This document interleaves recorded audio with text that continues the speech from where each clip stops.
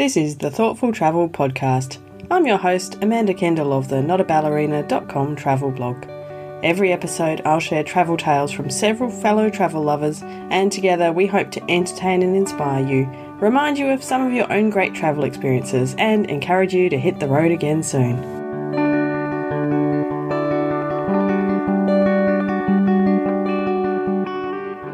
Hello and welcome to episode 242 of the Thoughtful Travel Podcast.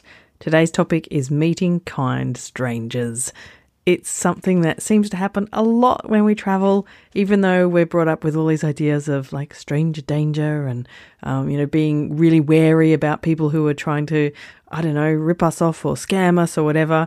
I am often told stories by my guests about strangers they met who were incredibly helpful, way beyond what is, expected or necessary. So I've got another fabulous collection of them, and the final one has a bit of a twist that I particularly love. So I've actually told some of my own kindness of strangers stories before, back in episode 76. So go and have a listen to that if you want to hear some of those. And actually, when I was preparing for this episode, I came across a comment from one of our Thoughtful Travellers Facebook group members, Nerea, in Spain, who mentioned some experiences that she recalled when she listened to that episode back in episode 76. And I'll just read out her comment because it's lovely. And she said, "When I read the title of this episode, even before listening to it, the first place that came to my mind was Istanbul.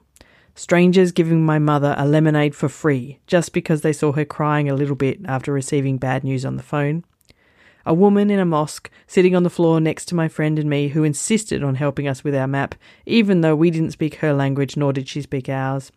A stranger who insisted on leaving me his cell phone because mine didn't work. I hadn't even asked for help. All of them without expecting anything in return." And those kinds of incidents, I think, are so common to our travels. And it is so lovely to find that there are fabulously kind people all around the world. And they're strangers, but they often can become friends. And sometimes we just need to be a little bit open to that. And actually that leads in pretty well to my first story, which is from Vince Dixon. And Vince was backpacking in Europe as a teenager, and he was a bit wary of strangers when he set out on this trip. I was a lot younger. I think when I was 18, I travelled around Europe with a friend for a few months, just backpacking on very sort of limited budgets back in the day. And we it was weird to think about it now. I was speaking to someone. It makes me feel very old, even though I don't think I'm that old. But it was before sort of phones or Google Maps or anything like that. So I think the two things that I always remember, and I think it's quite easy to forget now with everything being so connected, is firstly that you didn't know nearly as much about places as you do now. So the discovery of them was a bit more interesting, and the sort of difference in cultures, you didn't have that same exposure to it through the internet as you do now. And secondly, obviously the actual travel part was a bit more of an adventure in the sense of like you couldn't plan as accurately and you couldn't get as much information at your fingertips. Mm-hmm. So we were backpacking around Europe, and we sort of and we were really working on. I had my parents traveled around many years before, 70s, 80s, and my dad had a lot of maps. I always grew up with these maps at home of all the different places they'd been, and he had this big box of them. And so when we went to Europe, I kind of borrowed a few of these maps, and we ended up we ended up in Paris towards the end of our trip, and we were stone broke at this stage. I'd actually been working a kind of low-paid job in the UK, and I was hoping my paycheck would come in to cover the last sort of section of this trip, and they never actually deposited it in time. Oh, no. So we ended up on something like, it was something crazy, like I had €2 or £2 in my account at that stage, and we were sort of, I remember living off one loaf of bread and a block of cheese for like a week at a time. Oh, gosh. So we went to Paris, and we had a connection there. A friend of mine had a connection there, and they'd given us their address and they'd given us their phone number. But obviously no cell phones and all that. It wasn't quite as easy to contact people. So we had this address, and we had this old map of my dad's, and we kind of spent quite a while looking at this map, and we could not find his exact address, and we couldn't get hold of him because it was middle of the night in Paris. We'd arrived quite late on the bus. So eventually we sort of figured out which area it was in, and we managed to caught the underground to this area and got there, and it was sort of middle of the night in a deserted part of town, no idea. We're still quite sort of young and naive, and we could not find it on the map. So this was the weird thing, is the street wasn't on the map. So the only thing we eventually found this open sort of corner store, and it was run by this sort of like Algerian guy. We found out afterwards, and so we're talking to them, and we're trying to ask them if maybe we can borrow their phone to try to get hold of this phone number.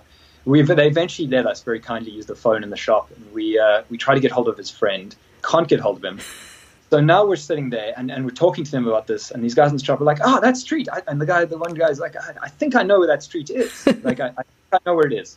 And his friend is like, "Ah," and they're sort of talking, and they're talking in French, and this is like middle of the night. That's probably like after midnight by that stage, and we're in this like weird corner store. And the two of us, eventually they say to us, "Listen, we're actually closing the store. Like, we'd be happy to walk you there." Oh. And so, well, this is sort of the bit I think that I always remember the story by is immediately you're like, well, this is a bit suspicious. Like, I don't know, this feels a bit weird. Like, these two guys we've never met, they're in the middle of the night in Paris in this quite deserted neighborhood, and now we're going to walk through some back streets with the two of them. I wouldn't say we had much worth stealing on us, but you still have that thought of sort of like, anyway, we walk, and they also weren't entirely sure. The guy just said he thought he recognized the name and thought he knew. We eventually walked through these streets with them for, it was half an hour, 45 minutes. So it was quite a way. We're getting sort of increasingly more concerned that we're getting set up for something. But it ended up having like amazing conversations with them, found out a lot about them. They were really, really nice guys. And they eventually found it. We found the street. Oh. We found the exact apartment. We knocked on the door and they were home. And we said thank you to these guys and never saw them again. It was just one, I remember, I think it sort of set me up for a lot more trust in people later on, where your things are this sort of suspicion of strangers in this weird situation. In actual fact, they spent 45 minutes or an hour and a half round trip out of their way just to walk these two strangers to some random deserted streets in the middle of a city that they didn't know. So it was a really amazing experience in hindsight, and sort of immediately you just feel terrible for kind of thinking all these things. And I don't know, just a really good, it's where there's sort of experience of humanity and how I think travel opens up those experiences a bit more. Absolutely, yes. I get told these kind of stories quite often because it's so true that we really think we're brought up to be really wary of strangers and to think that everyone's out to get us, and 99.99% of the time it turns out that nobody's out to get us and they're actually really helpful. But it's shocking, isn't it, how surprised we are that people actually want to help us. Like, well, I don't know what it says about the world, but it's wonderful that travel opens us up to that possibility. Yeah, I think what you just said is 100% true, and it's that 99.9% of people actually are not only harmless, but they actually actively want to help. Like, people, like, and you forget that. I think sort of media also has a part to play, and just generally a lot of the stuff you hear is kind of makes the world feel like a big, scary, dangerous place. And in actual fact, the average person is actually really kind and helpful and will go out of their way to do that and doesn't expect anything in return. And it's a really amazing thing to be reminded of. Yeah, it's very special. I agree. I've just been reading, we have a book club with the podcast, and the book of the month is Couch Surfing in Iran. I don't know if you know Stefan Ort's series. He's got a series of books, Couch Surfing in Iran, Couch Surfing in Saudi Arabia, and somewhere else. But exactly that, like, couch surfing is like the ultimate trust in strangers. And, and he's going through Iran, and every so often there'll be, a couch surfing contact that seems a bit suspicious, or, what's really going on here. Every single time they turn out to be wonderful, helpful, kind people who just want to meet a foreigner and help them out. And, it's very reassuring. Yeah, it is. Perfect example of trusting strangers who only wanted to help, and what a great lesson to learn at the young age of 18. Now, funnily enough, my next guest is Pam Mandel, and she tells a story from when she was in the Himalayas around the same age, and it's just a lovely story. It's an even better story of, an even stranger example of strangers helping, I suppose. And I know she explained it's a story she's featured in her book and so many people have asked her about. So this is Pam with her story of someone helping her out when she was trying to cook her meal. It is just this tiny moment, but it's left this indelible mark on me. So I had gone on, there's a section in my book where we're crossing the Himalayas, right? We're on this trek in Ladakh, and it's a long trek, and we are ill prepared, and our camp stove breaks. So we're on this 10-day trek, and we've been cooking on fire, and we get up above the tree line, and it's impossible to get wood because there is none. There are no trees. It's just this raw landscape, and the stove is broken, and it's dinner time, and we have, beans and rice or something because we're, again, ill prepared. And this is impossible to cook. So I took one of these shoddy little tin cook pans with the metal handle, and I walked into the village nearby, and I was like, I'm going to find fire. Yes. So I walk into town. There's no cars. I mean, we're like well in the back country, and there are lots of villages up in Ladakh, but at the time there was no road. You only did this trip on foot. Uh-huh. And I get into town, and I knock on the first door I see, and the family, I think it was the mom, the woman, the head of household, opened the door, and she looked at me, and we look at each other, and I realize I don't have a way to tell her what I'm looking for, or what I need, or what I'm trying to find. So I point at this little pot that I'm carrying, and I sort of look past her, and there's a blazing fireplace behind her, and I point at the fire. And I point at my thing, and I point at the fire, and she invites me in to cook my dinner on the fire, right? So I walk in, and I hang the pot on there, and I cook it. I sit there for 20 minutes. She brings me a glass of tea, and there are these two huge-eyed children looking at me like, what is even happening? Now, it's not that they would have never seen outsiders there before, because this is a well-known trek, but I was sitting in their house in front of their fire cooking my dinner. Mm-hmm. That might be unusual. A little bit unusual. So we're just sitting there in this very, I wouldn't say awkward, I would say it was almost companionable silence, but it was just, I didn't feel out of place or unwelcome or any of those things. This is not to say that I was not. She gave me a glass of tea, and I sat there and I drank this glass of tea, and then, I did the namaste hands thank you thing, which is a thing that was common there, and I took my dinner, and I went back to my campsite, which was, maybe a 15-minute walk away up the trail. And I didn't really think about this for a long time, the strangeness of this interaction. And when I wrote my book, and I wrote the story into the book, I thought, what would I think if somebody knocked on my door and asked to use my stove? What would that be like for me, right? And we just had a lot of weather across the U.S., and we had a very deep freeze. And down in Texas right now, they're really suffering because their power grid's out. And so in this context, the idea of a stranger knocking on your stove to use their fire, you would invite them in. There's weather, there's circumstances, there's reasons you would do that. But if I went to my front door one day and found someone there who did not speak my language, was clearly not from my planet, and just wanted to come and use my fire to cook their dinner, like, what would I make of this? It's such a bizarre little thing. And there's so many sort of threads that I pull at with this now in retrospect. I was so unafraid that I went and asked somebody to do this, right? Like the fear, I had just had this general sense of fearlessness and trust that nothing bad would happen to me if I knocked. I was an 18-year-old girl, right? Could have been anyone behind those doors that you're knocking on. Anything could have happened, right? So there's that. They actually let me in. They seemed to know what I needed. Like whatever the communication we had was effective enough that my dinner got cooked and I went on the rest of my way. It just happened once, because after that we got back down below the trees, and we could get wood for fire, and all this stuff we were able to make that happen. So it was just this one particular event, but I would have done it again. Well, it worked, so why not? Yeah. Right. And I just think about the strangeness of moving that experience to my modern life now, where I go answer the doorbell, and it's some young person carrying food, and they just want to cook their dinner on my kitchen stove. And what would I do with that? And now I think, well, I would have to let them in. It's required. The universe requires that I do that, right? I also wonder, the other thing I think about was, did they remember this the same way I do? Yes. Or did this happen before?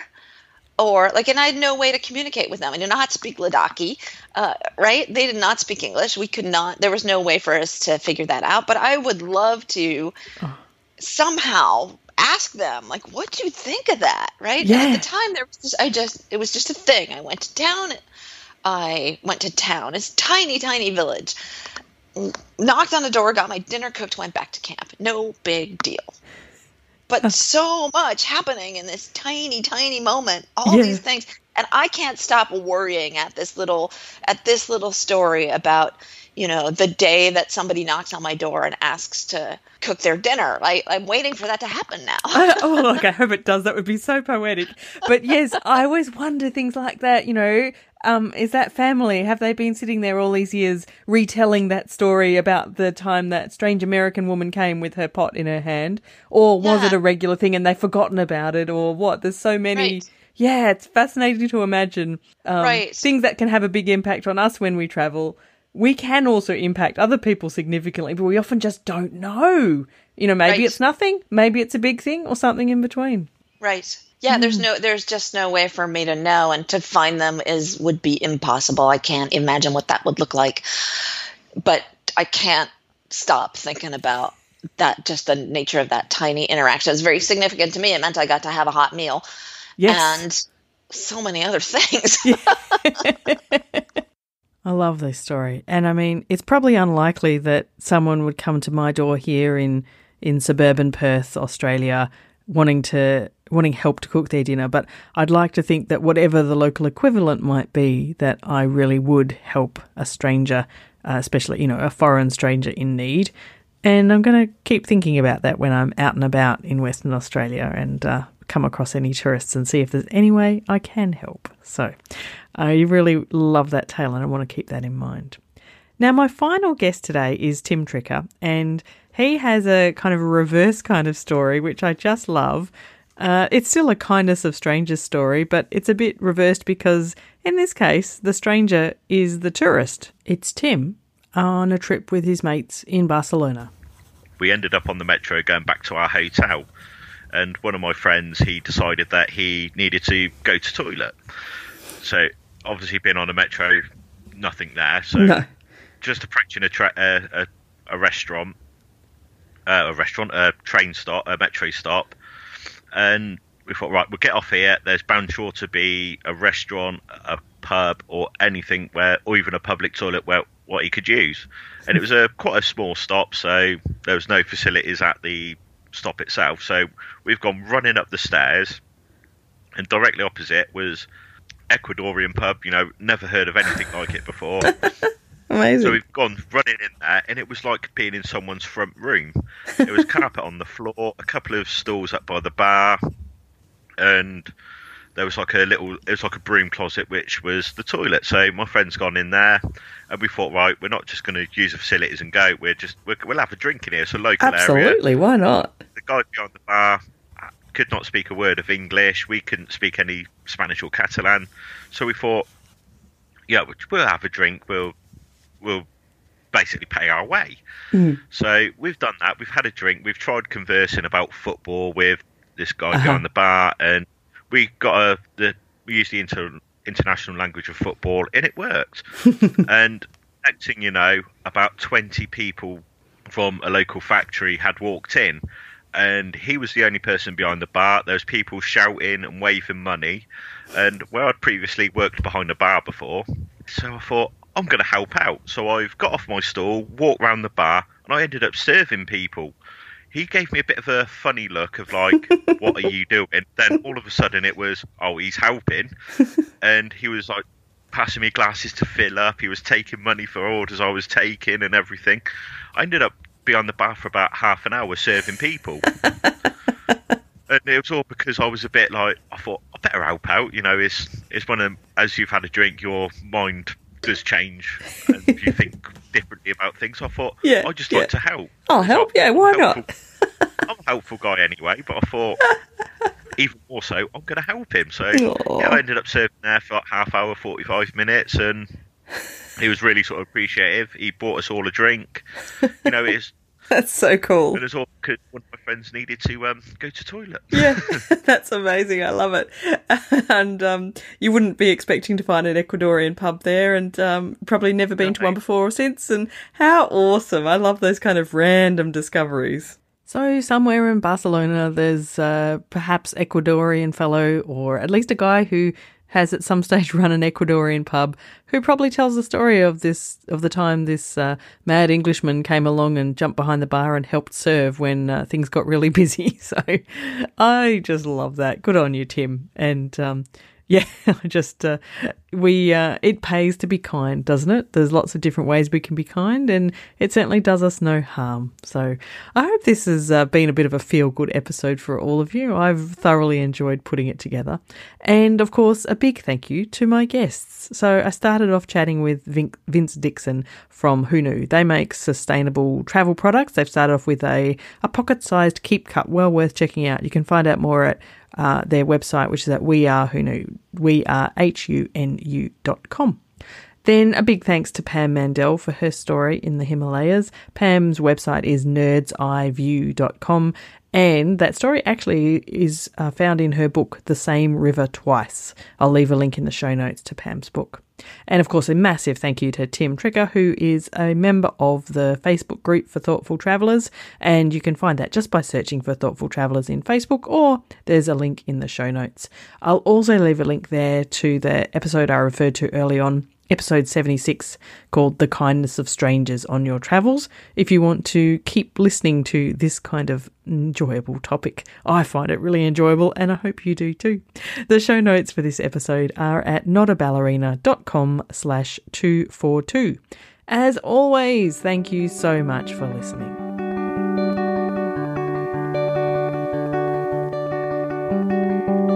This has been another episode of the Thoughtful Travel Podcast. Show notes and other information are at notaballerina.com/podcast. Join me again soon for another chat about why we travel. Bye for now.